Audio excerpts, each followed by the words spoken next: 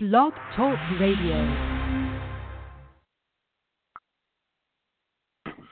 All powers to oppressed people, African power to an African people, black power.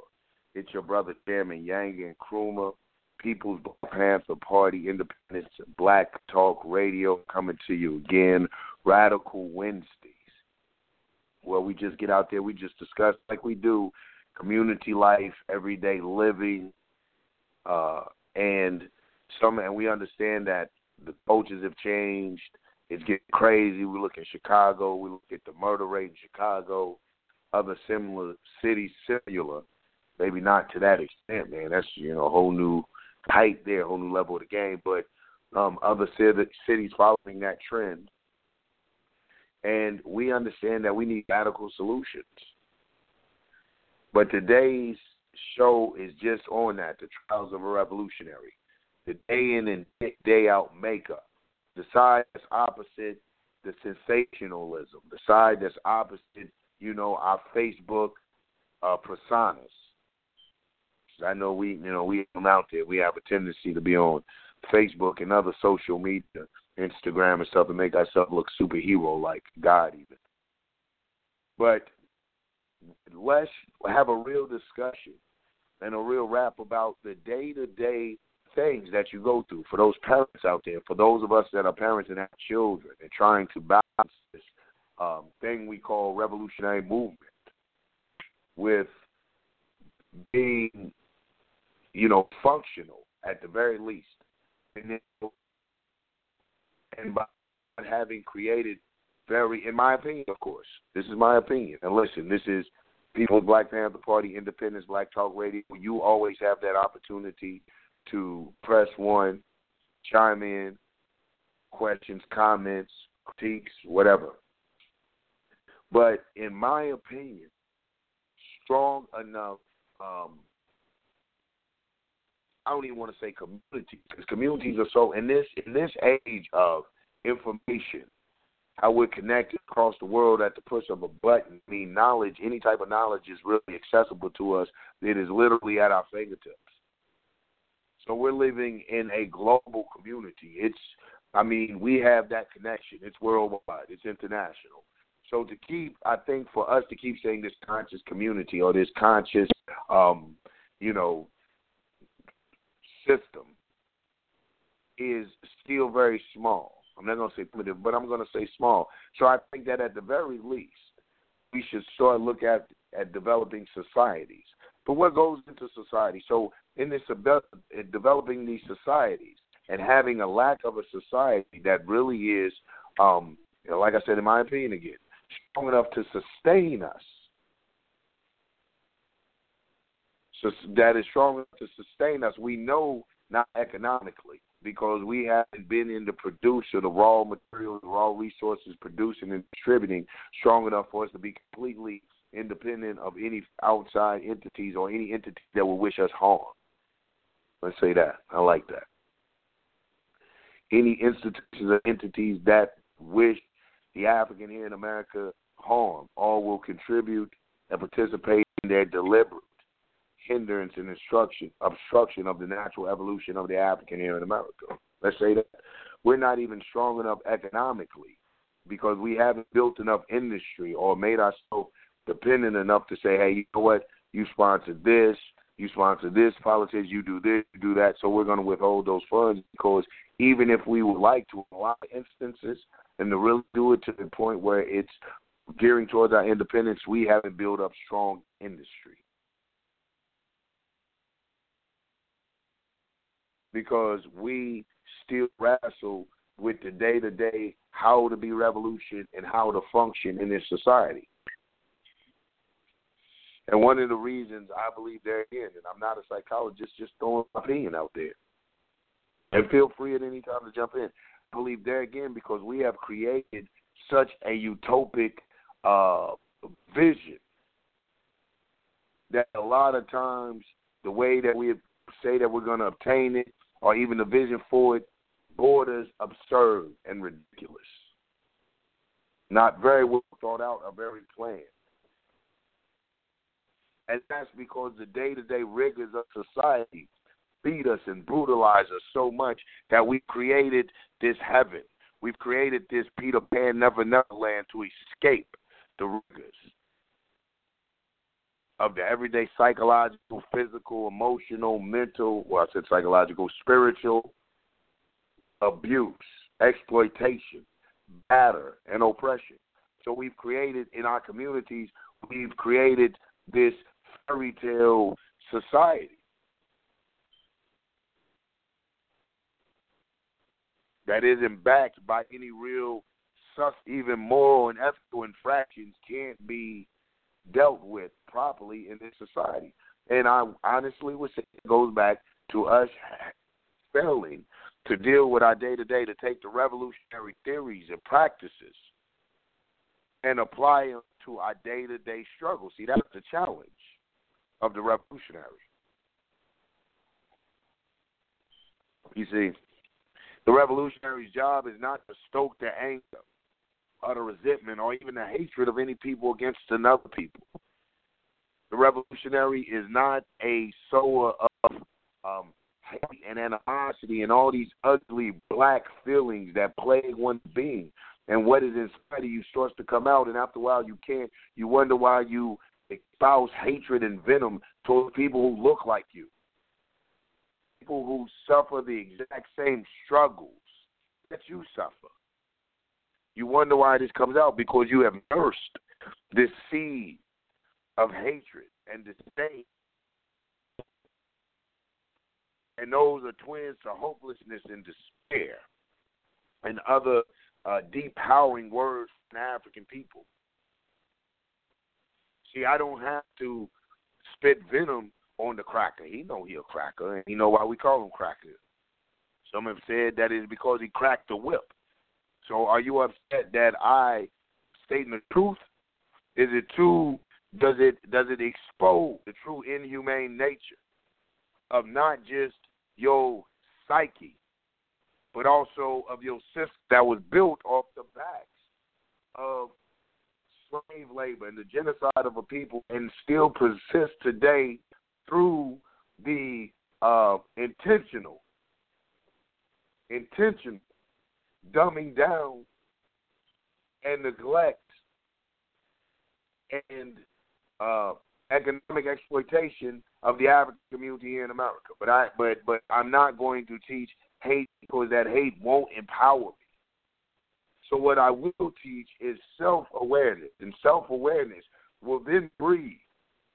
You see, not teaching self-determination, but that self-awareness will then begin to breed the need for independence and self-determination.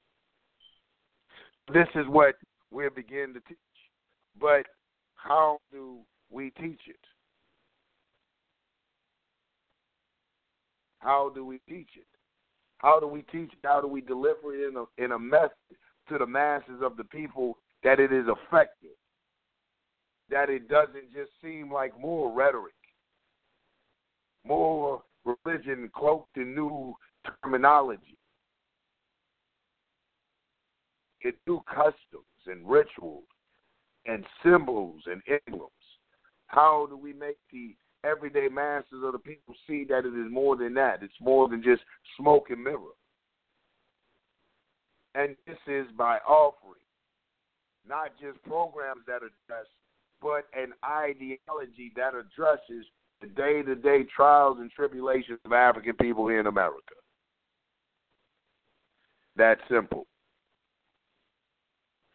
That's the only way for our people to understand how serious this is. They must see where it's bettering the trials and tribulations, where it's bettering the day-to-day life, where at the very least it offers a solution, a glimmerance of hope. It leaves you coming away with the feeling that this isn't going to be so bad after all. I can make it through. This is the job of the revolutionary. So teaching this ideology, teaching this way of life that addresses everyday needs and issues of the people, and what is it called? Practical, applicable black nationalism. Practical and applicable black nationalism. A black nationalism that speaks to their hurts and pains, their anguish, their frustration, their despair. And not only speaks to that and addresses that, but offers real solutions to start a step, to start the first motion, to start the first movement in the journey to redemption and healing, to offering solutions, bring you out of that confused and mumble stage that you're actually that you really have a clear idea. Applicable, practical black nationalism. Something as simple as putting more black images, attacking the psychological, attacking the psyche of our children, providing more African art and black imagery, exposing them to an African culture. The museum, events and festivals, and not just African cultures. Make our people versed. We were the teachers of civilization, therefore we must know about civilization. Teach our children about other cultures. Not in the sense that we teach our children about other cultures, no disrespect to our martial artists. Much love to my martial artists. But when you're sitting there, ooh, ching ching, you're honoring Chinese masters, Master Sun Lao Ching. You're other type of, and which is cool. Hey, listen, let me tell you, do your thing. But when it's elevated, when it's not taught as a part of your art, when you take on a persona, when your images are all Bruce Lee images on the wall in Chinese yin-yangs and zing-zongs, surrounding yourself with this ancient ancestral magic, this energy that's coming to it, that's addressed their day. That's how they made it through their day-to-day. And your children see this. And them being little black children, I mean, we're empowering this other culture. So they think that to get through their day-to-day, they must try to use this other culture, apply it to their unique, specific issues as Africans here in America, and it always, inevitably, ends up a complete and total failure. Always. There's never a time that we can emulate any other people to the success of that people. We made those people success. That's why your ass emulate them. Because they didn't emulate you. They maintained their heritage and their culture. They found in those things that were primitive and outdated, what did they do? They learned to revere those things, honor those things, hold those things sacred that founded their very nation, that founded who they are as a people, and they build shrines for those ancient things, and they keep up with the modern world.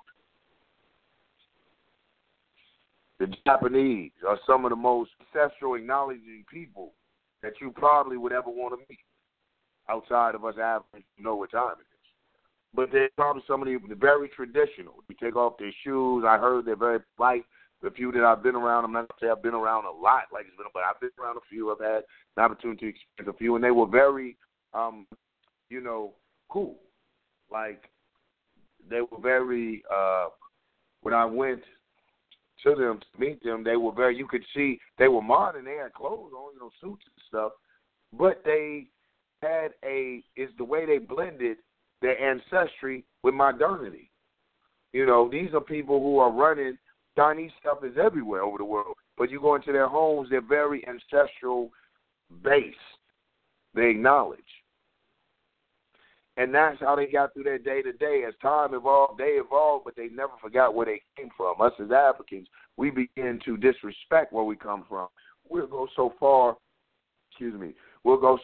as that thing on Facebook saying, I am not my ancestors. I'm not my grandparents. How disrespectful. It's very disrespectful. I mean it. You need to just cut it out. All of that sound cue and stuff, man, stop that, please. It's terrible. When the people not only don't deal with their women in a proper manner and allow their women to be exploited and mishandled and misused, and we don't offer defense for our women, and At the very worst, respect our women. We don't respect our women. And when you see that, but what really is the destruction of a society, that's the downcline. When you see that, that's the decline. When the society starts disrespecting their women, that's the downcline. But when they disrespect their elders, that society is dead. When you disrespect the lifeblood and the teachings and that wisdom that is walking around in those veins, that experience, the lessons that can be learned and gleaned from that person who has persevered in fortitude through struggles. When we find a disrespect for the elders, then we find death in the society. And that's what happened to us. And there again, it goes back to why we can answer our day-to-day. So we find our day-to-day answers in other places, and those answers are not quite fits because that's not the problem. If the answer is 3, but the problem is 1 plus 1, that is not the answer for my particular, specific, unique, individual, as a people, collective, I'm going to say individually collective problem. And to try to use another culture or another people's way, how they answer day to day, is putting a Band-Aid on it. It's putting a Band-Aid on it. So the revolutionary, one of the things of the revolutionary, so the revolutionary's job is to, one of the many tasks of the revolutionary is to discipline, to train, to present certain techniques and things that the masses can begin to discipline themselves to resist certain Eurocentric thoughts, certain unhealthy desires. Where they can start to resist these things, discipline themselves, and once they're still enough, that they have stilled the mind enough, that they have detoxed, from this mindset, then they can sit still enough to hear reasonable solutions. But it's hard to tell a man about accountable spending, about collective spending, about building communally, pulling the economics together and moving as an economic block, really understanding what we're invested in when his success lies in Gucci, Versace, the latest rims, the latest sneakers. And I got to have that television. Boy, Dre got them beats out, son. Got to have them earphones. When their mind is preoccupied by the glitter, when that has been pumped up so much through their propaganda, that's the be-all, say-all, that's the sum total of existence, then we have to understand that message may miss them. They may completely miss that message. So the first step is the revolutionary must provide the techniques, the outlet, the means, the groups, the sessions, that even if they're one-on-ones, to begin to emotionally, mentally, physically, and I dare say it, hell, even spiritually, teach the people to discipline, to get that discipline, to be still in those apartments, to detox the poison that has been constantly, that they've been bombarded with 24 hours a day, 7 days a week. You think that you're not being bombarded. It's not just television telling lies to my vision. It's not just television. It's not just radio, billboards that you're riding by subliminally put a message. It's the stores lighting and blinking up at certain times, in certain ways, in certain manner. It's the colors that they do marketing and research to find out, brings out certain emotional reactions in you. Certain colors elicit certain feelings, hunger, pain, sadness, sickness. So they put these emblems and symbols, and all this is blinking and flashing at you. No other place I saw it better. A perfect example, a prime example of it is when I was fortunate enough to ride through Manhattan. I believe it was Times Square. Man, my psyche was so bombarded. Everything was blinking and flashing and giant size supersized everything, and cartoon characters was riding across like Iron Man and Batman and Smurfs, and it was just the freakiest, wildest, craziest, most exhilarating, exciting scene I had seen ever, and all of this was bombarding the senses. A hodgepodge, everything, things I'd grown up on, things that should have disgusted me, that didn't disgust things. I see Muslims praying, Africans shooting the black fist. It was a trip. So the African is bombarded with this, and these images are for a reason, because these images should elicit in you certain feelings that you have emotional ties to from infancy, from his earliest infancy, and that wasn't by accident. You've been bombarded with things in your day-to-day life that you, the Oscar Mabaloni has a first name. They bombarded you with that. You automatically know that's Oscar Mayer. You're triggered. That's a generational song. It ain't nobody you can't start singing that song and they don't pick. So they bombarding you from infancy. You're hearing this commercial, now you got to take Oscar Mayer. You don't eat to be hungry. You don't eat to sustain a hunger anymore. The first thing that's coming out of a lot of the mouths are, I have a taste for. What do you have a taste for? I have a taste for chicken. I have a taste for, not that I hunger, not that I need some nutrients, not that I need some substance, but I have a taste for. So we've taken on the Eurocentric disease in a lot of instances, because there's nothing wrong with enjoying the nice things of life. These are one of the blessings to me of Most High. These are the little things that help us get through the day-to-day, or the blessings of life. So there's nothing wrong with the little enjoyment of that. But what ends up happening, and what we find coming from that, is that if we don't have that discipline we were talking about earlier, that revolutionary discipline, this is why it's necessary for the revolutionary to revolutionize. If we don't have that revolutionary discipline, then a little enjoyment of the pleasure, a little taste of that sweetness from the Most High turn into a major sin.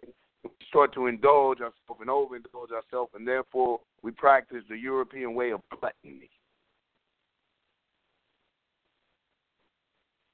You begin to follow ways of gluttony. You overconsume your pig. You begin to be a pig, and I'm not going to who resembles pigs. But you begin to do what they do. You begin gluttony. You become gluttonous. And gluttonous, it's not satisfied with just gluttonous for food. You become gluttonous for everything. Overconsumption of alcohol. Not any more enjoyment, you overconsume it. You're a drunk. Overconsumption of sex. You just begin to practice his ways, and when you understand, when a nation practices the ways of gluttony, why hell, just look at the European. He practiced the ways of gluttony, and he came and took and murdered and maimed and robbed the whole nation. His appetite and his desires weren't satisfied with the little things he had in Europe. He had to begin expand, because this is what gluttony does. It doesn't teach a communalism. It teaches a capitalism. It teaches the get mind to feed, to indulge and overindulge, even at the expense of the human populace. In fact, since we not only will we incorporate the African in this plot, like we've done every other people of color, but then we will create our own subservient class called a nigger. You're bad. Let me tell you, Sean, how greedy you must be. When you play God to the extent of altering people's genetics, you're intermingling, you're removing people from their tribe, you're erasing historical ties and cultural ties, you are actually playing God. And I would hate to be, if you believe in God, believe in divine retribution and justice, as manifested, as they say in the Lord's Prayer, as on earth as is done in heaven. So as that divine retribution and justice done in heaven, so to be done on earth, that type of thing. If you're one of those people that believe in that, I would hate to have to stand in their shoes, answer and atone for the crimes that they've committed against, first and foremost, the people which I belong to, and that's the African people. We let the other people bring them up in the tribunal, their crimes and their charges against them. But I'm speaking for the black man and black woman today, this very day. The crimes that you have done to us alone. You see. So how do we deal with that? How do we deal with that? And we wonder why our day-to-day is thrown. Because once you can start to do this, there's not enough hours in the day. One of our things is when you emulate a people's culture, your day-to-day is going to be a parallel universe of their day-to-day. If their day-to-day is successful and prosperous, by hell, you have to be the yin to their yang and the yang to their yin. There's no light without dark. There's no good without bad type of thing going on here. So if you have a people who day-to-day is prosperous and successful and sunny and safe and stable, you must have a people whose lives is just the opposite. Dark and unstable, unfavorable, and poverty. Because that's what maintains their lifestyle. That's what maintains their lifestyle. So when you have your day-to-day like this, these are the things you're suffering in your day-to-day, then how can you be expected to see a sunny day practicing in a black power and all the success you've seen has been a white power? You question it. I know you do. I know you do. How do I know that you do? Because you live your black power life separate.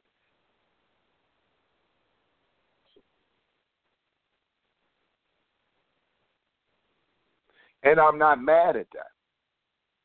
Set with that for the very fact that the revolutionary, we understand we were talking about our day-to-day, so what the revolutionary has to understand is that that's where that sense of obligation and responsibility come into play.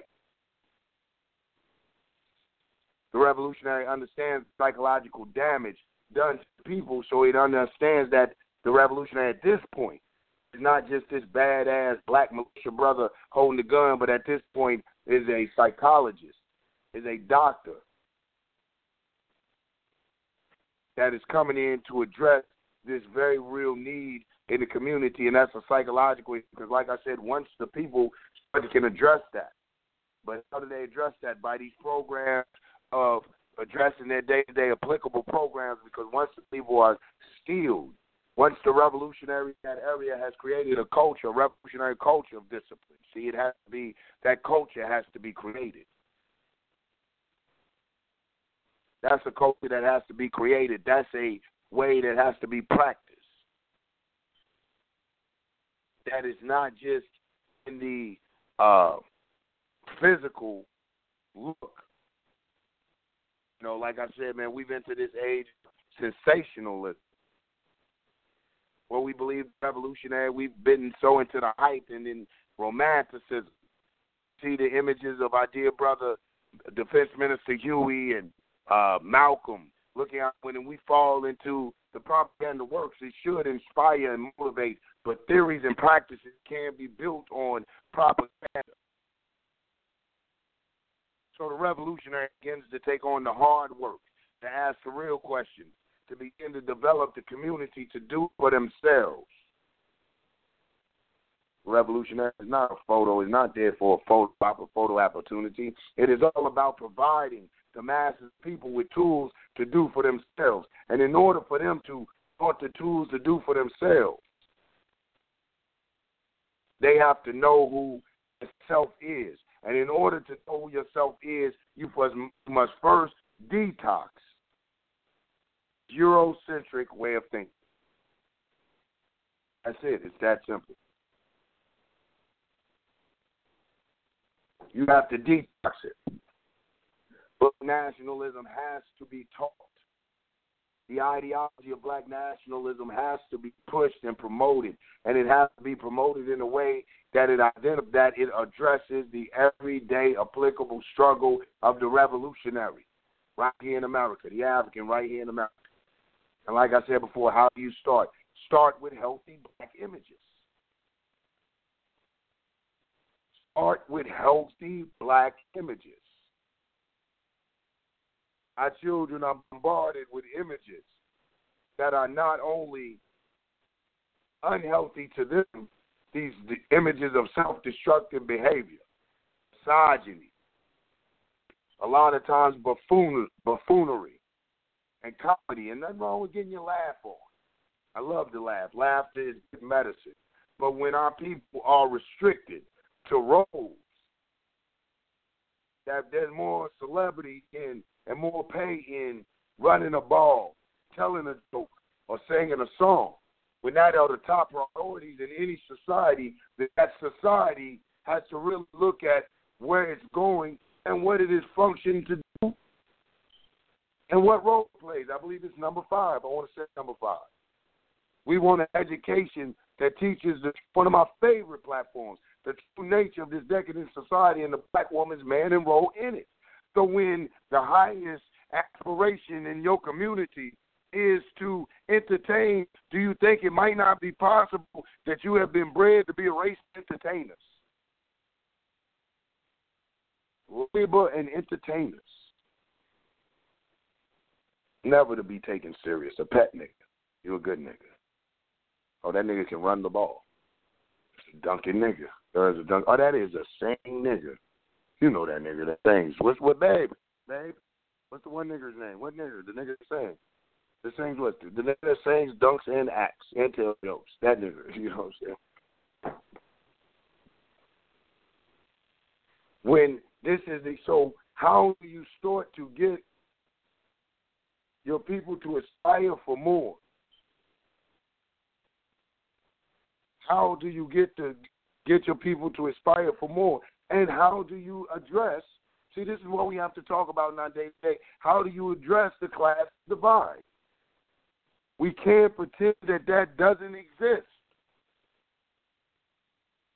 How do we address that? How do we address the brothers and sisters that have a little something and quite don't see we can't turn into the welfare office.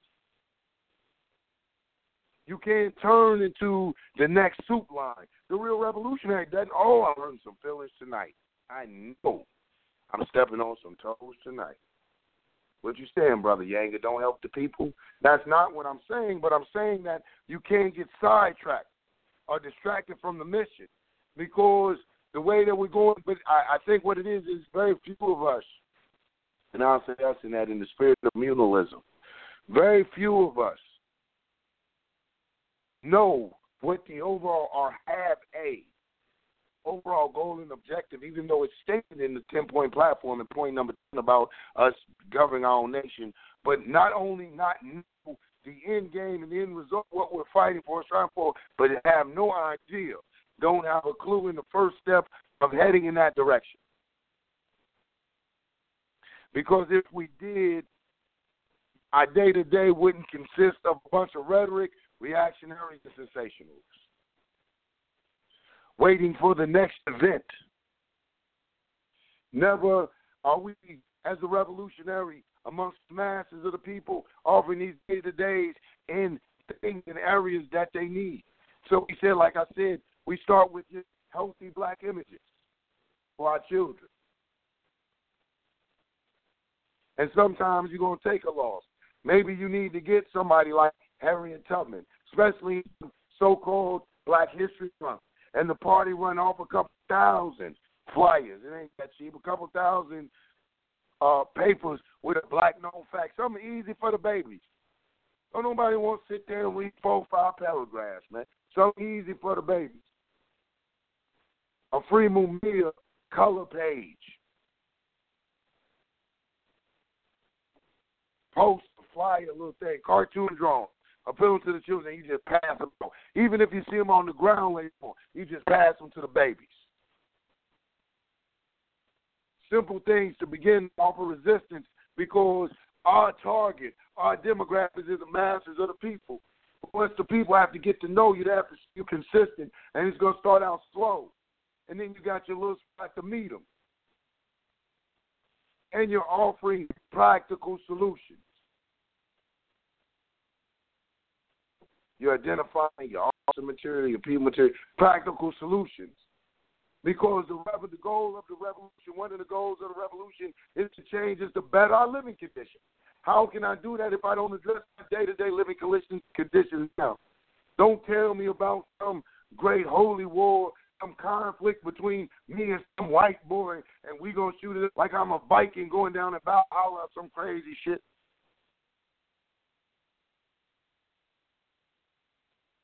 Don't tell me I gotta sit here and eat vegetables and I can't eat meat. And the way to do this to cleanse me, I clean my colon and boo-boo 3 times a month, eat some this drink or that drink. And if I don't do that, there's no salvation. Don't tell me that. How can we incorporate all these various ideas in such a manner that when we go to the everyday masses, who is for?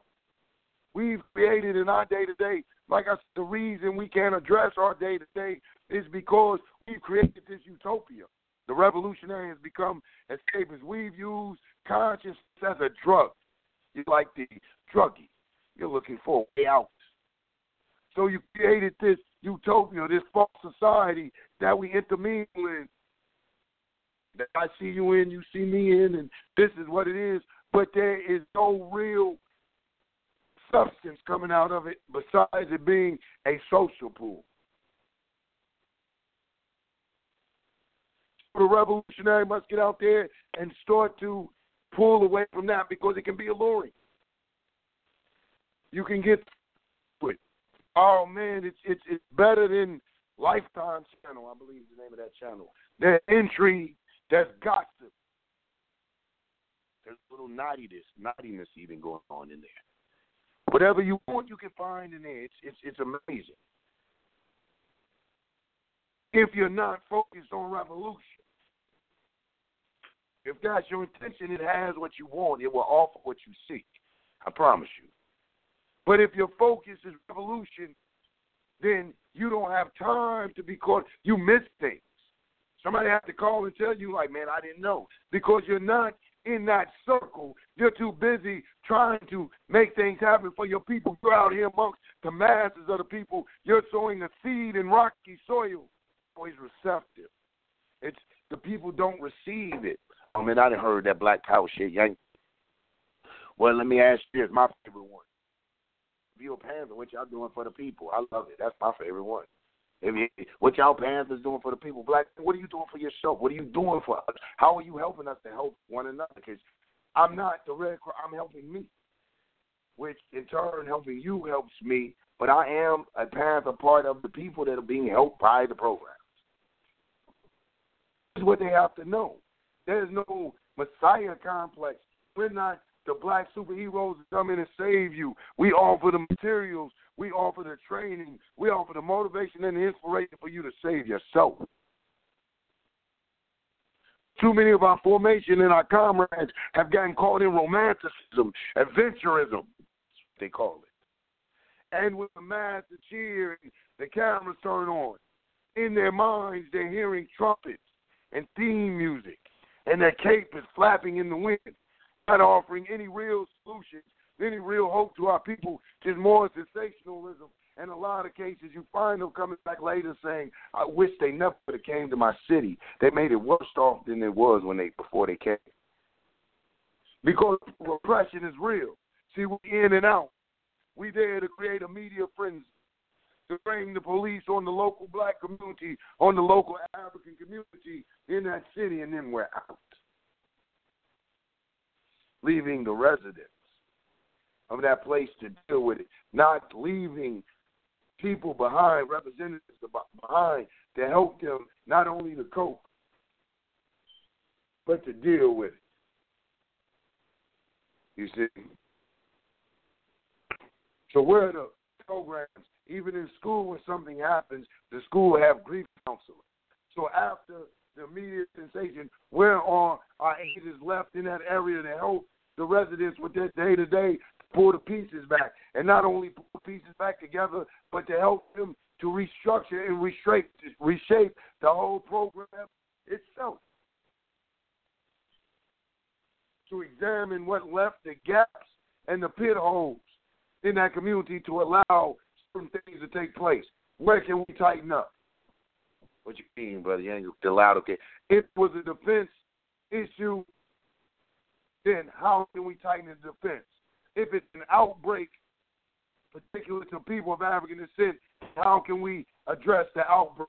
If it's malnutrition, how can we programs up to address? You leave agents to work with the local populace to address the major issues, and then that revolutionary begins the hard work. He or she begins the hard work of inspiring these people to participate in their own edification, their own building, their own self-sufficiency, and eventually, in the long run, their own self-determination.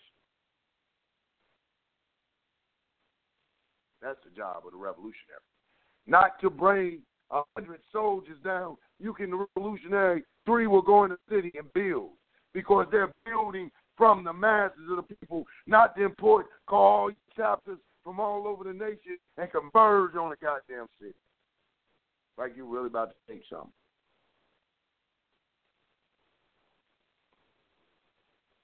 But the Panther situations like, I can't wait to go train with my brother in California. You send them to those people, they train to get the know-how, to go in the field and to train other potential revolutionaries with the same know-how, that eventually it starts to spark in these, if these are natives, if these are people from among those people, those locals. That's the work of the revolutionary. That's why I say it can be 2 or 3 to a city to identify potential leaders, but you have to do the work. See, the revolutionary has lost some of the revolutionary swagger addressing the day-to-day issues. We're either out there because we got a program or we out there protesting. But are we out there? One of the things I can say about Chairman Kahar, man, that he does religiously, faithfully, every time I go to Cleveland, he takes a Panther stroll. Every morning he walks up to the library knows they hold free paper. And he cuts and zings and zags through the neighborhoods with that strut. Any of you that know Chairman Kahar, know my father, know that strut. He got that strut. And he gets strutting through these neighborhoods. And he's hey there, hi there, ho there, and they know him. And they know him. Panther stroll. And he becomes not only a pillar in the community, not only a good motivational AA, I don't want to say mascot as to diminish what he does, but a, you know what I'm saying, that OG in the community, he becomes a beacon. Because if he's not feeling well and he's under the weather, somebody says, Yanga, go give me the paper. And I walk, first thing they say on the porch, where's your dad? Where Panther Man? Yo, bro, what's wrong with Panther Man? From this community interaction. So the revolutionary must, and from that is how to recruit it. He doesn't even have a Facebook page, and I'm sure he probably has one of the strongest chapters I've been in. He has sold it with him that go 10 years back that I came in the party with. Still faithful. Serve. He doesn't even have a Facebook page. These trenches among the masses of people, because these are some of the people that you're talking about, they don't have access to these computers. So Facebook is not doing it. So now the revolutionary has this dual job. This is why the revolutionary must study, and why the revolutionary not only must study, but must be one that is able to comprehend. Because they go to these studies, and it's not only about teaching the masses, but identifying that potential that can retain the message, that retain a revolutionary ideology, revolutionary understanding, revolutionary discipline, and revolutionary action. Not only must you teach the masses self-sufficiency. See, everybody is not a recruit. Stop trying. You can offer people to come, but when you throw a program, it ain't got to quit it trying to recruit everybody in. Throw the program to empower the masses, inspire the masses to do for self, to identify that one or two that's looking, that one or two that shows an interest, that one or two that when we got one of the coldest aptitude tests. Then you train them. You see where they're at and begin to duplicate yourself in that person, because your time in that city or your particular time in that station or post may be coming to an end or close. They move you to another thing, because the revolutionary The true revolutionary is multifaceted. They can operate and they're so studious.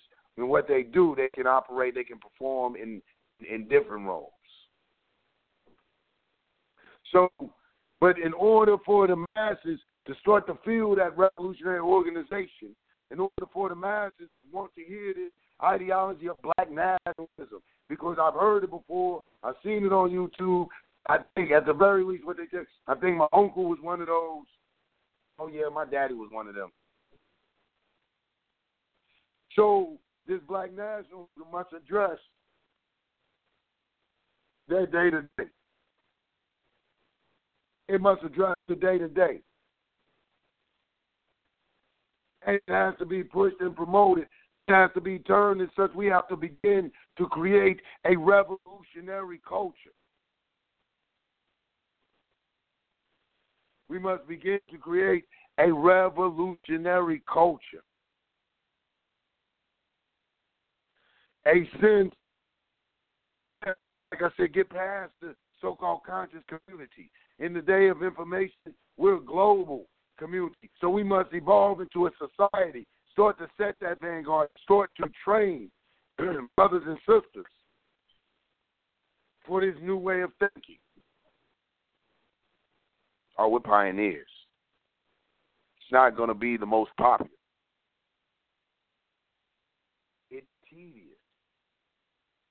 It's lonely at times because it's mundane to them, the sound of it. It's not this fiery rhetoric, easy to accept a rhetoric of just pure emotion. And a lot of that emotion hates because it doesn't take anything to think to be a brute and to tear down and want to destroy and want to kill. It's animalistic. And since we're just a highly evolved animal, there's nothing wrong with having that ability to defend yourself, having that ferocity, and being that angry when coming to defend oneself. But the revolutionary has to be a visionary, has to begin to start to look in the terms of life as building. If I do this, does this aid to my cause? Is my moral and ethical compass black liberation struggle, black empowerment, black advancement? If I do this, if I do that. This is what the revolutionary is in the mind of building. And the revolutionary understands it is a builder. Since the revolutionary, he or she is a carpenter or artist of sorts, understands that it takes time to frame and paint this masterpiece. Yeah, we look around and we see, and I'm guilty of this sometimes. I see the other formations moving and doing this and doing that, and you're like, man. And I have to remind myself, too, man, there it is, when I talk about Facebook. Because I've been programmed, like many of us, to accept what we see on some form of visual monitor. Television, Facebook, computer screen, your phone. Fits in front of you and somebody's talking about it, this and that. Therefore, a little piece of us says it must be gospel, even if it's them talking about themselves. Just to see it on Facebook, therefore, it's a little bit, some of that must be good. They're doing it. They're doing it. And more power to them if they are. But I shouldn't be so caught up and so blinded as to forget our mission. They're doing what they do, more power to their success. Wish them the best, sincerely. From our heart here at the People's Park, we do, but we won't become sidetracked from our mission. We won't indulge in vain and pointless competition for the anguish and misery and suffering of our people. Continue to go after our people and go after them in a way of not just having them pay dues and be able to recite some empty rhetoric, but actually trying to teach them methods and formulas and solutions to better their everyday living conditions. Isn't that what it's about? Isn't that what it's about? To better their everyday living conditions.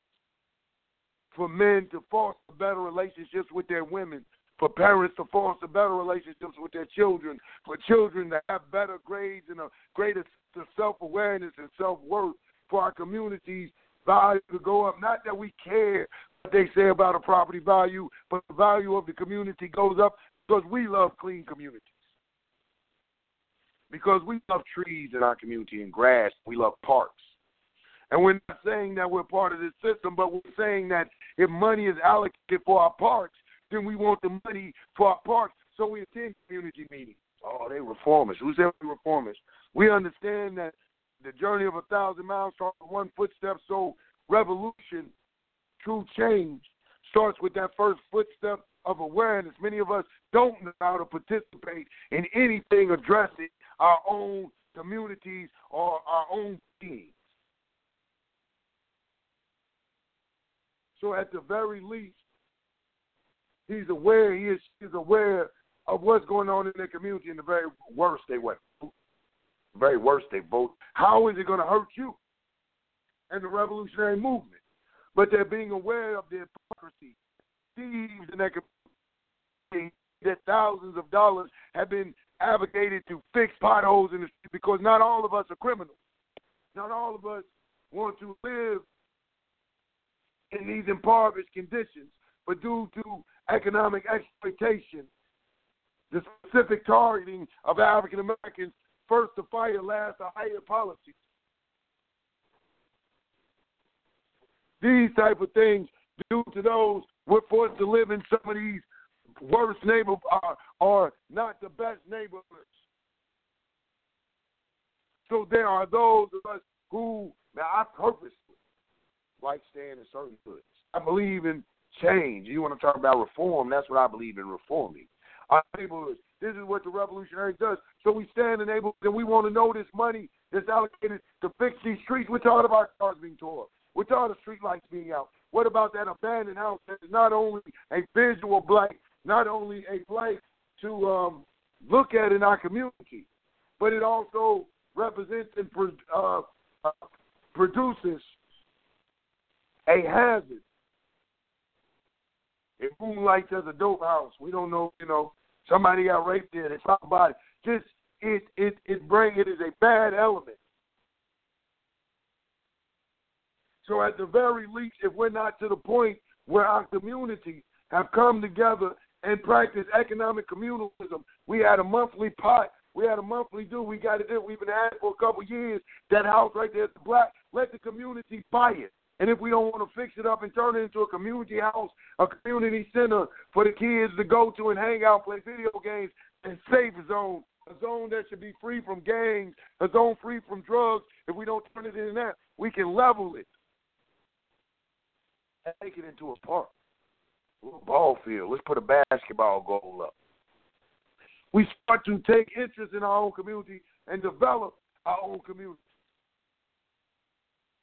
But they have these monies allocated for you, and some of us so big and bad and don't get into the revolution, or we're so over it, so our minds are so far ahead, and it's good to have vision. But we have created this falsity, this fake, like I call Michael Jackson's Never Never Land, that we don't address the immediate issues. So since we don't address the immediate issues, our people can't relate to us. Our people can't relate to us. So we get out there and get our people involved. First, you're going to look like the army. Everything doesn't take a uniform. We need to start getting T-shirts. At first, we're going to look like the odd man. You rapping to people. The manual says a panther without his fly is like a soldier without his weapon. I got a little folk, I keep a few of them with me. Keep a little backpack. Ain't nobody asks you to have 500 flyers, have 15 to 20. Get in the habit of passing out 5 to 10 flyers a day with the radio program on it, with our national hotline, with our email. Just, when you walk and when you feel it, say, brother, here you go, man. This right here, Black Panther. When you feel it, brother, still do selective recruiting. Brother, they say, bro, what's your name, gang? This for real? Black Panther's for real, man. Come on, man. Black Panther, man. Well, when the Black Panther been, man. But see, that takes work, because now you got a program. See, when you're in the streets and you're in there with the trenches and the mass, you got to have a program. You got to possibly have a meeting spot I don't care if it's in the park. You got to talk to them. I don't care if you got to meet them one-on-one. Well, you know what? Meet you at the, I don't care, whatever. If you got a little black cafe, if you don't have one right there, it might be the Starbucks. Meet me at the Starbucks, brother, and we'll rap day to day, face to face, flesh to flesh. Not on Facebook, but in your face. And start to develop and cultivate soldiers like that. Because now I can talk to you. Brother, I don't have time for that. Man, how can I reach you? Man, catch me on Facebook. Brother, I'm a real brother. I'm not saying that ain't real, but, yo, I'm good if I get on Facebook, if I got the time today, let alone find someone to get on to that. How can I be down? And you build with them, and you address these issues, and then he'll go back, and it takes a moment. It takes time. You might meet with the brother once a week. You might my partner Leroy, I want to hear what you're saying. And you go from 2 and then to another month, 3 and 4, now you got 4 or 5 brothers, a couple sisters. Now you step it up. Let's meet here. Let's do this. They're going to come and go, fall off. They're going to fluctuate because you're going to start to ask them to be more involved. All the while addressing the day-to-day issues with the solutions of revolutionary black nationalism, revolutionary Pan-Africanism, the importance of it, how it is important to address those things, you know, that affect us. Like I said, man, you go to the community meetings, have some flyers, pass out a few, be discreet. You know, sit down in your seat. You see somebody lean forward. Hey, I just want to give you this. After the show, I got you. Just right, I got you. I'll talk to you later. We talk to you after, okay? We're not disrespectful. Don't come in nobody's place disrespectful. It's just we have a message to the masses of people, and we feel that this is all-inclusive movement. That I wouldn't have a problem. Should we have a meeting somewhere that you pass a flyer? The more, the merrier. The more information, the better. The more resources, the better. The more training, the better. So having our flyers, remembering that we are the revolutionary. So the revolutionary is what? Anti-sensationalist, anti-rhetoric. The revolutionary does what? Practices a applicable, realistic black nationalism. That's what the revolutionary does. That's what we have to constantly remember. And it's like I said, and it is a struggle. It is a struggle, especially when you're a studied, like many of us are, studied revolutionary or a student of revolution. I'm not saying a master teacher. I'm saying a student of revolution. A lot of times we can become students of revolution. We read these books and we want the revolution now. We want sometimes reminiscent of Dewey now. We read that. That's what I want. No, you don't. I'm sure if you could talk to them realistically, they couldn't tell you how many times they probably poo-pooed their pants. Just realistic. When bullets are whizzing and it gets real, some of you are scared to go to jail now for traffic tickets. So no, you don't. But looking at the revolutionary, but looking at what they did in a whole, getting away from the romanticism and the visceralism, and looking at what they did as a whole, as a collective, the totality of the thing, what they were trying to accomplish. And one of their power base was the black community. But how that became the power base was they're addressing the issues that they need in their day-to-day living. Our babies ain't eating before they go to school. Therefore, they get low test scores, or they can't focus. They can't concentrate. You know, let alone let's address the issue of nutrients in our community. Our children are malnutrition, not getting the things they need, not poor basic food groups and all those other things. So the feeding program, this is what we talked about, program, difference between a project and a program. The project addresses that immediate issue, that immediate thing. But the program, addresses multi issues over a longer period of time to eventually working to eradicate that ill. You know what I'm saying? Not just a symptom, not just hunger. It didn't go to eradicate just the hunger, but they did ideological training to eradicate the cause of hunger, which was a capitalist imperialist system. So they addressed the project that was the feeding was the grits. The program of it was the ideological training. They addressed the hunger issue with his ideological training to point out and educate you to what caused the symptom. It wasn't the disease. The disease was this capitalist imperialist understanding and practices of exploitation and oppression of African people in America. That was the disease. That was the illness. That was the sickness. The symptom was hunger, one of the many symptoms. So they addressed the symptom. So this is what we say we have to get. That's what made them effective, and I think that as the People's Party, that's what we keep beating up and going over. Let's go to our phone line. Dr. Justice, mic is open. Yes.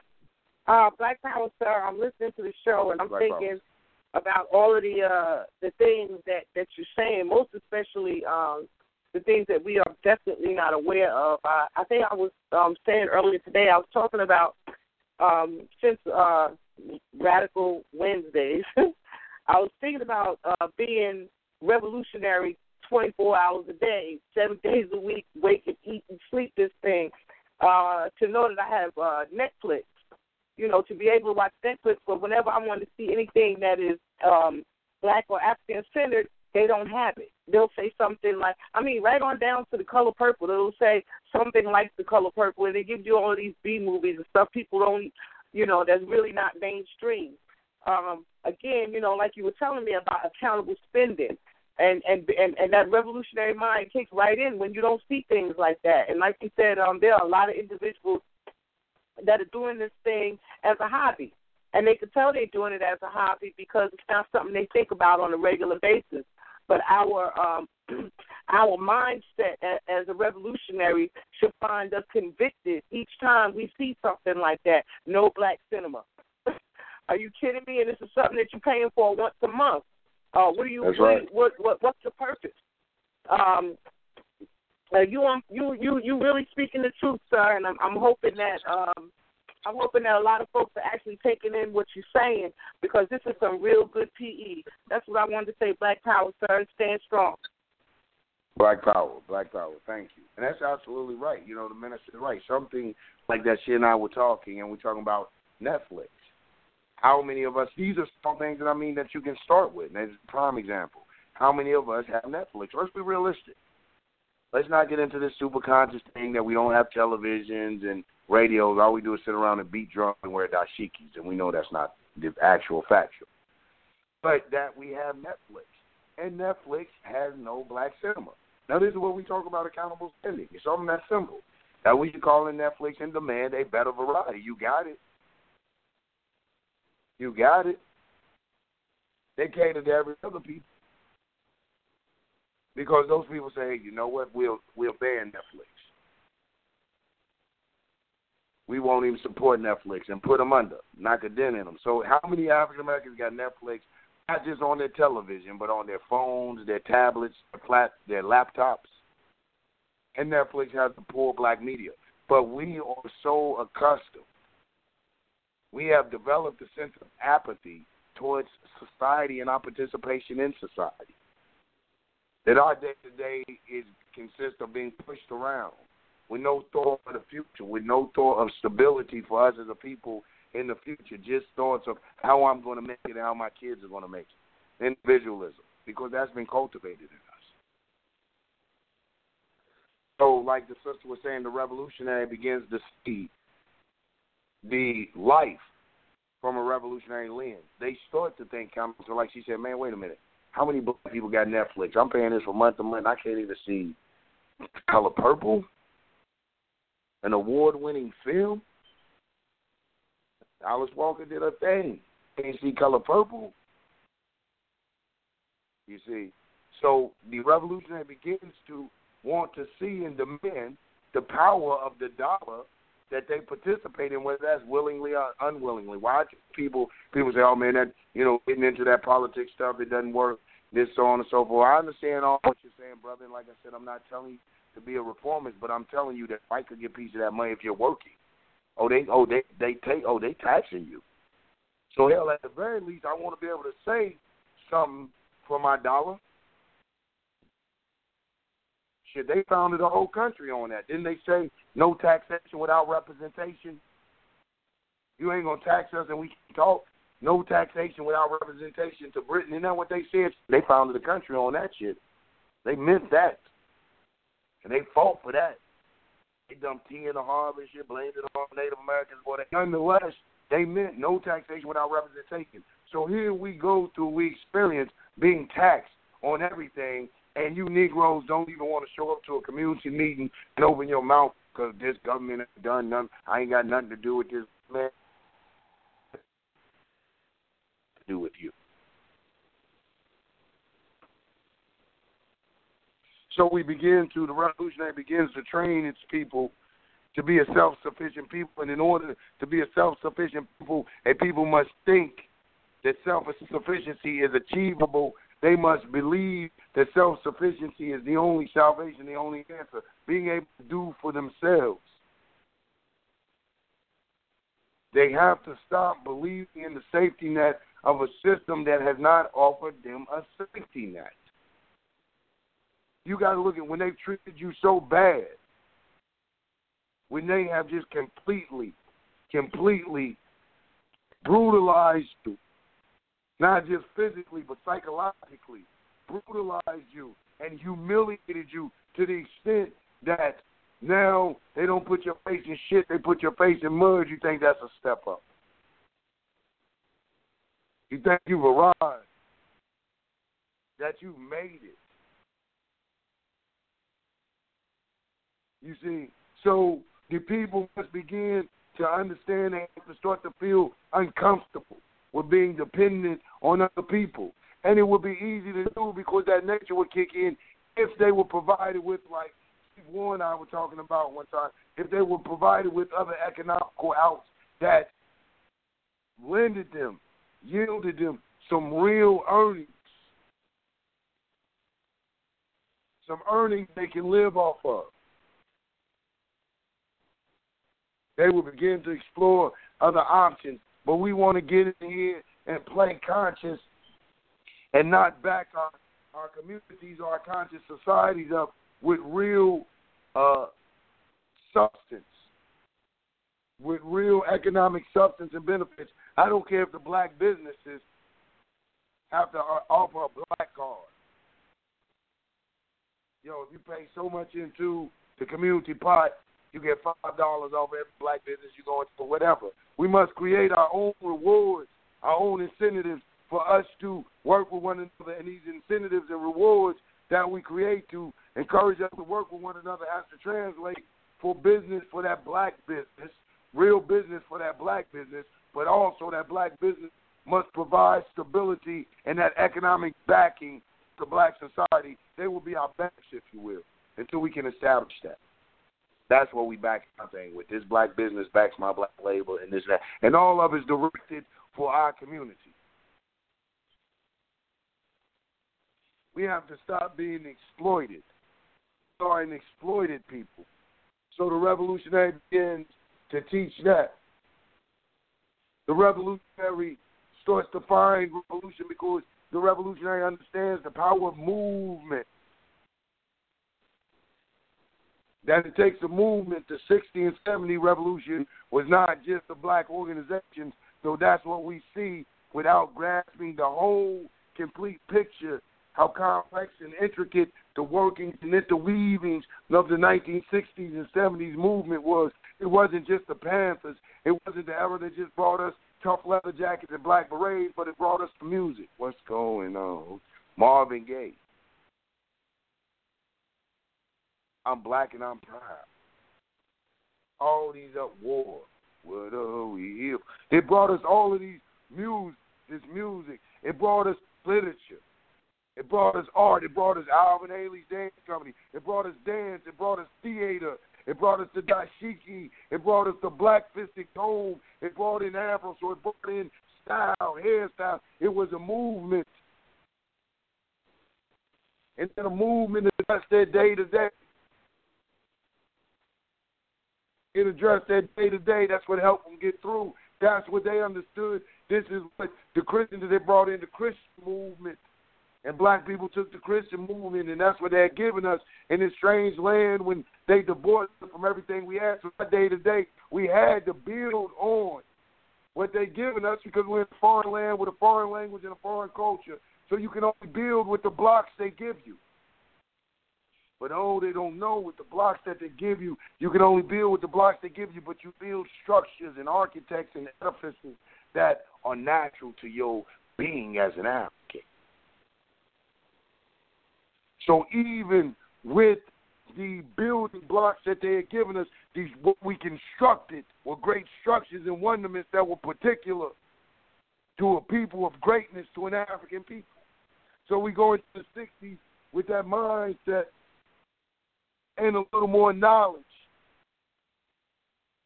And we developed a movement. We came away from that. We said, okay, that's how we got acclimated to this land, but now we didn't kind of developed a swag. We kind of got the language enough where we can understand one another. We kind of got a vibe where we can deal with one another after being a variety of African tribes and oppressed and brutalized and trying to just figure out what the hell was going on. We went through 400 or 500 years of that. Now we got that, so we kind of dig in each other, kind of get in a groove, and so we'll try to integrate with you guys. Because that's what what you made us be. Isn't that why you gave us Christianity? Isn't that why you taught us your language? Isn't that why you made us eat your foods? Isn't that why you gave us your clothes to wear? Didn't you want us to be you? And we tried to integrate, and they said, no, nigga, no. Wait a minute, I'm confused. Because you could have left my ass alone in Africa. And you gave me all this to make me assimilate. Now you're saying you don't want to be with me. So from that, we seen that was probably one of the best things that could have happened to us as a people because then the Black Power movement was born. Okay, you're not going to accept me, but I'm not going to lay down and die. I'm not a worthless nigga. My language is not nothing. My skin complexion is not bleak and not dark and not dismal and not evil and not filthy. It's none of those things that your dictionary says that black is. Black is beautiful. Black is proud. Black is bold, and black is powerful. And they couldn't stand it because our day-to-day, those went through even greater repression than we face today when the racism and the brutality was overt, blatant. They didn't care to turn on the news camera. They beat your ass in front of that camera and turn hoes on you and sick dogs to bite children and women. Even when it was that black was still beautiful. It's still beautiful, and we still proud, and it's still power. And so they attacked the movement. And not only did they attack the movement, see, when they attacked the movement that held you to deal with your day-to-day, they had to attack your ideology. So you no longer believe dualism. They attacked your ideology by locking your leaders up, murdering your leaders. See, that's one of the mistakes that we had made, and all the scholars was our warriors. So they started snatching them off the streets and locking them up and gunning them down. And the revolution not only took a hit in the Department of Soldier Development, Street Development, being in the trenches and developing actual programs, but it took a hit in the ideological development because the scholars and the thinkers were locked up. And so we come into our time, our era, when society is oppressed and the need for this arises again. And our brother Aaron Michael answers that call. And they begin to do things to address the day-to-day that affected their locale. Grassroots. Addressing those issues that affected the day-to-day and other things that taking place, and shit happened to where when you had this mass explosion in the shuffle of it all, the primary mission from the influx of coming in and not having the revolutionaries not giving the platforms. I don't know all the intricacies, and I'm not going to go to the people that know.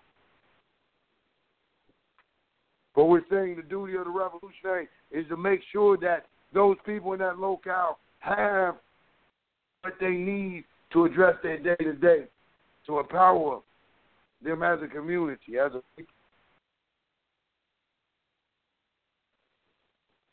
That's what we're looking at. And that's going to be where our salvation lies. As far as the revolutionary, he or she, I had to give me some water, brothers and sisters. But the revolutionary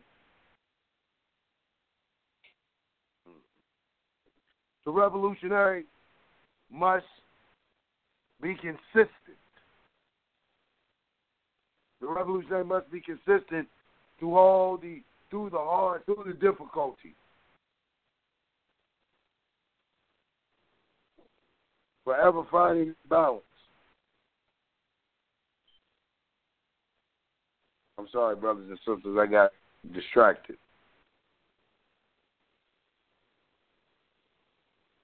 Finding that balance through it all. Sister Justice, I'm going to open your mic for a minute. Are you there, Queen? Yes, sir. I'm still here. Okay. I'm going to need you to take the floor for 2 minutes.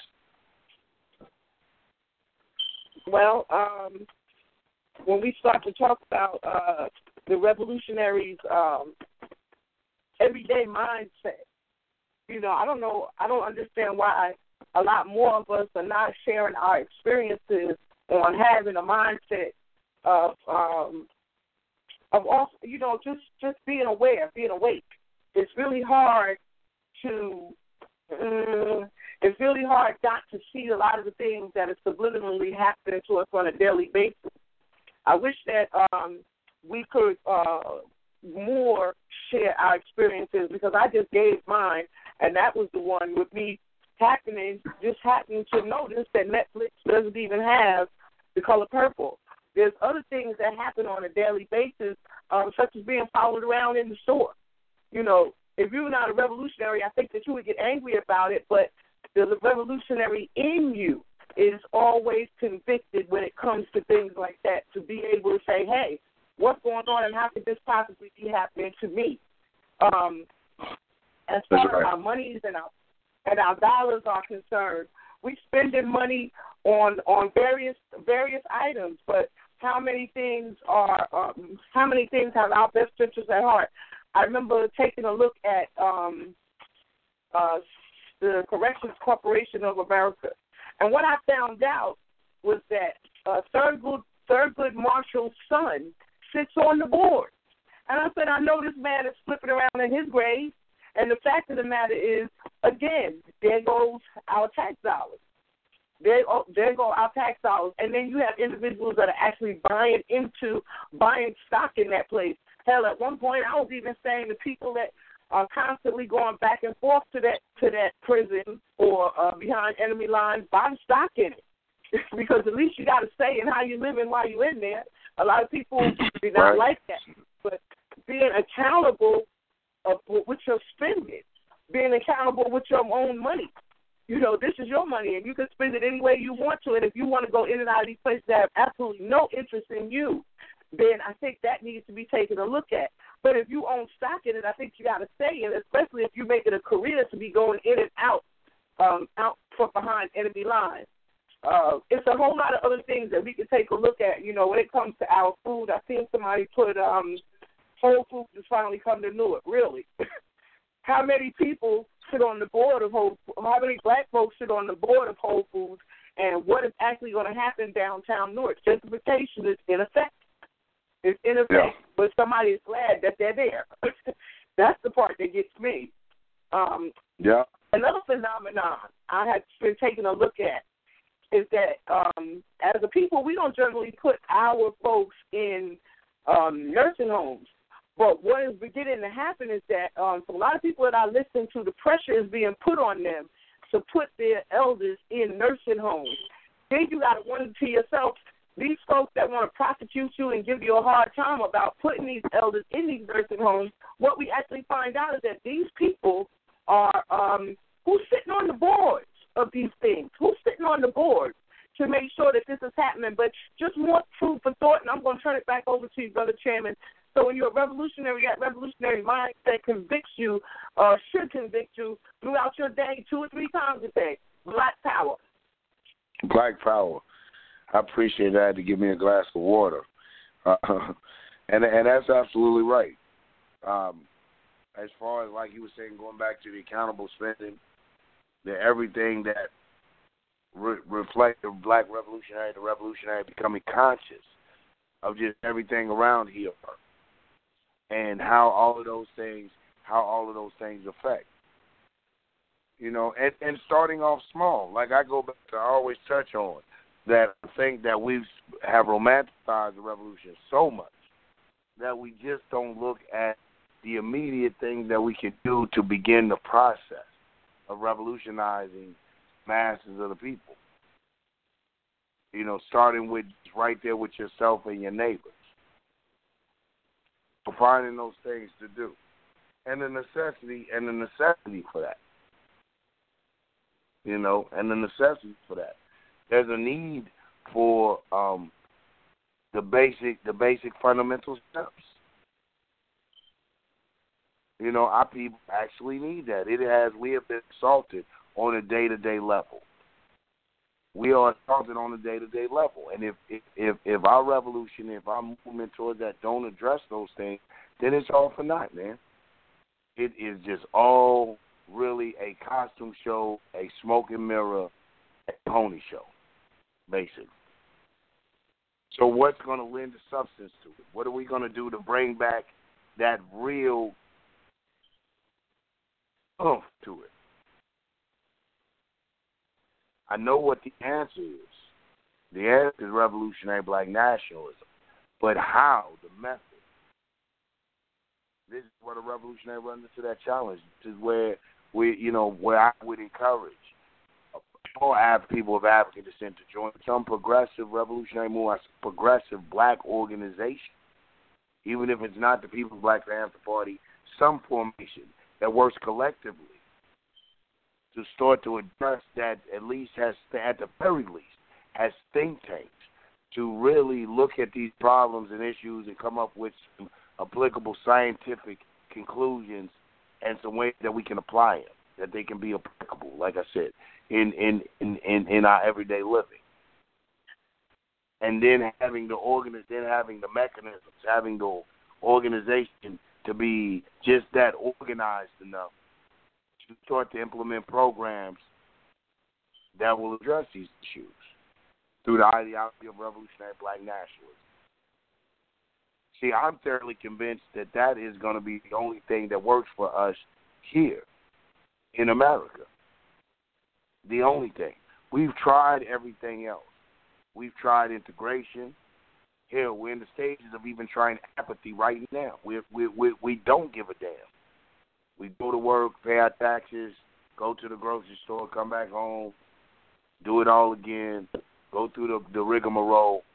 The pretext is, be what's expected of us type of thing, even in our interactions with our children and our women, a certain way that we interact. So there's nothing, don't have the smallest things distort to spark seeds of empowerment, seeds of self-worth, a yearning, to stir the seed for the yearning to be independent and self-sufficient, for them to be able to see our children, to be able to see that we're in the matrix and that they have a responsibility and an obligation to their people to advance them. We don't know what that looks like. We haven't come to sit and talk with other black nationalists, say what is an everyday start out with a small program I can do to begin that process and that journey. Because without that, I question, what is the fight for? I understand I'm Marxist-Leninist that even Huey, in starting out, addressed specifically the black community, making it a black nationalist. Well, Huey wasn't a black nationalist. He might not say black nationalist, especially in the scientific understanding of, but they were black nationalist programs. They were programs basically of self-sufficiency and show the black community that they had everything they needed in their community to be self-sufficient. Yeah, it was a humanitarian movement, but since when do black people see we start to get, this is what I'm talking about, the revolutionary starts to understand mindsets that are counterproductive, counter-revolutionary, that are counter to how a healthy revolutionary should think, a sane revolutionary anyway. And you say that, they weren't for black, they were for the human race, but we are so sick that we've removed ourselves from the human race. We act like we can't say black and human race, and that they're not synonymous. I'm human, and I'm black. I'm black, and I'm human. So it doesn't make me not a humanitarian because I'm for black nationalism. It makes me a rational black man. It makes me rational. It makes me logical. It makes me sane. It is insanity to not want to see the people to which you belong to succeed as a people. I'm not even talking about material-wise. I'm talking about health-wise, psychologically, and socially. Yes, economically, but that ain't even the first thing I'm talking about in any way, shape, form, or fashion. It's insane not to want to see a people succeed, especially the people you belong to. And that's what happens to us. We have run from who we are. Therefore, when you run from who you are, you have to be someone. You have to identify with something. So you find us identifying with everything other than our African self, the African, black nationalist African. I'm not just going to say African because we got some very Afrocentric people out there, but they so African that they're not even addressing black nationalists, the African black nationalist experience, that experience that will not discount slavery as a real experience in the African saga. I won't discount it because to discount that discounts the countless heroes and sheroes that arose up out of that turbulent, savage, barbaric time. And I won't not, or I will not acknowledge my ancestors, my ancestry that made us and that gave us the thinking of black nationalism. Martin Delany, on to the Malcolm X's. And that's a disservice to my ancestry now, and I'm not going to do that. So, black nationalism is not a dirty word, but we've been taught that any type of communalism, any type of coming together is racist or is bad in some sense. And you'll find those of us, even those of us who claim to be revolutionary, running from the very thought of black nationalism. They say, man, you with that hate, I ain't with that, and that's not what it's about at all. I don't care if you are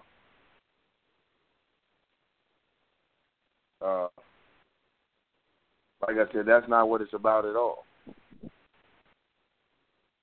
Black nationalism is simply saying that me as a black person here in America have unique issues and problems that are specific and particular to me. Some of them by design and deliberate, some of them by self-destructive behavior. Nonetheless, they have to be addressed, and they must be addressed by people who look, share the same experience, talk like I talk, and all of that good stuff. They must be addressed by those people that no other people can come in and tell me what the damn problem is and how to fix my problem. See, That's been the problem. You want me to tell you what your problem is, black man, black woman? We've allowed everyone to come in and to diagnose us, and not only diagnose, but to give us a prescription for the very problems that they're causing. If I got somebody yelling in my ear, banging horns in my ear, I tell them I got a headache.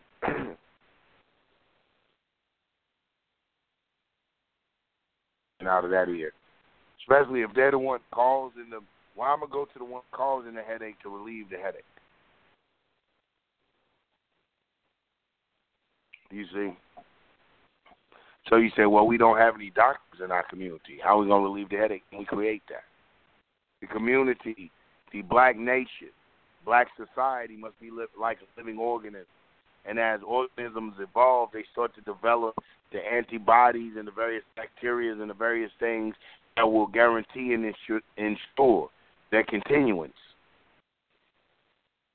And the revolution must do the same thing. The revolutionary, that's the revolutionary's job. It must do the same thing, constantly pointing out the contradictions in society, the contradictions that hinder the development of black people, the contradictions that keep us in a certain class, a certain state of mind.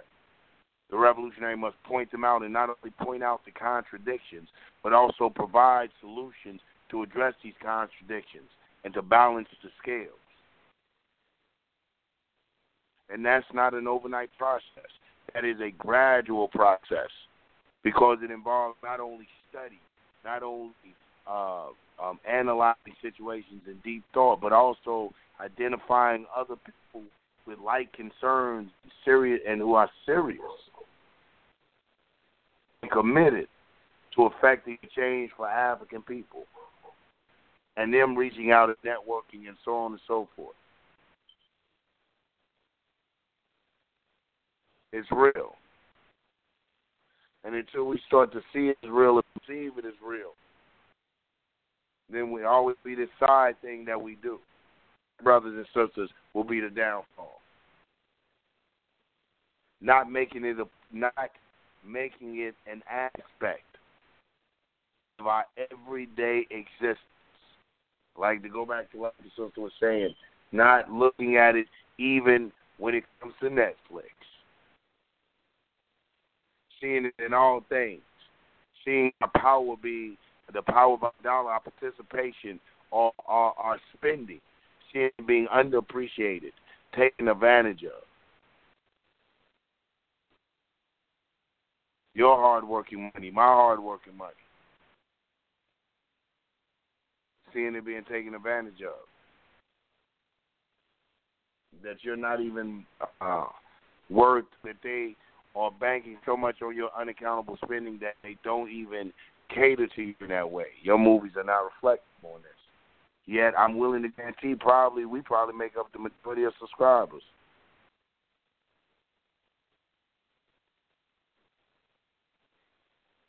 I would love to see the statistics on that. We probably pick up the majority of subscribers. If we don't, we're very close. We're very close. So we're not even, I think it's not reflected or has it, we've become so assimilated that we don't even produce those type of movies anymore. That we don't demand them because they're not relevant. We don't feel like that they're relevant to us anymore. That we don't identify. Are we that far gone? I don't know, though. I don't know, because then you got these movies, these Nat Turner movies and things of that nature. So, I mean, there's just some things to think about. There's some things to think about. So, like I said, we must think about our day-to-day development. And in thinking about our day-to-day development, come up with strategies to counter the ill effects of being over in this white-dominated thinking, anyway, society, this capitalist society, where exploitation of the people is the order of the day. You know, where get what you can is the order of the day.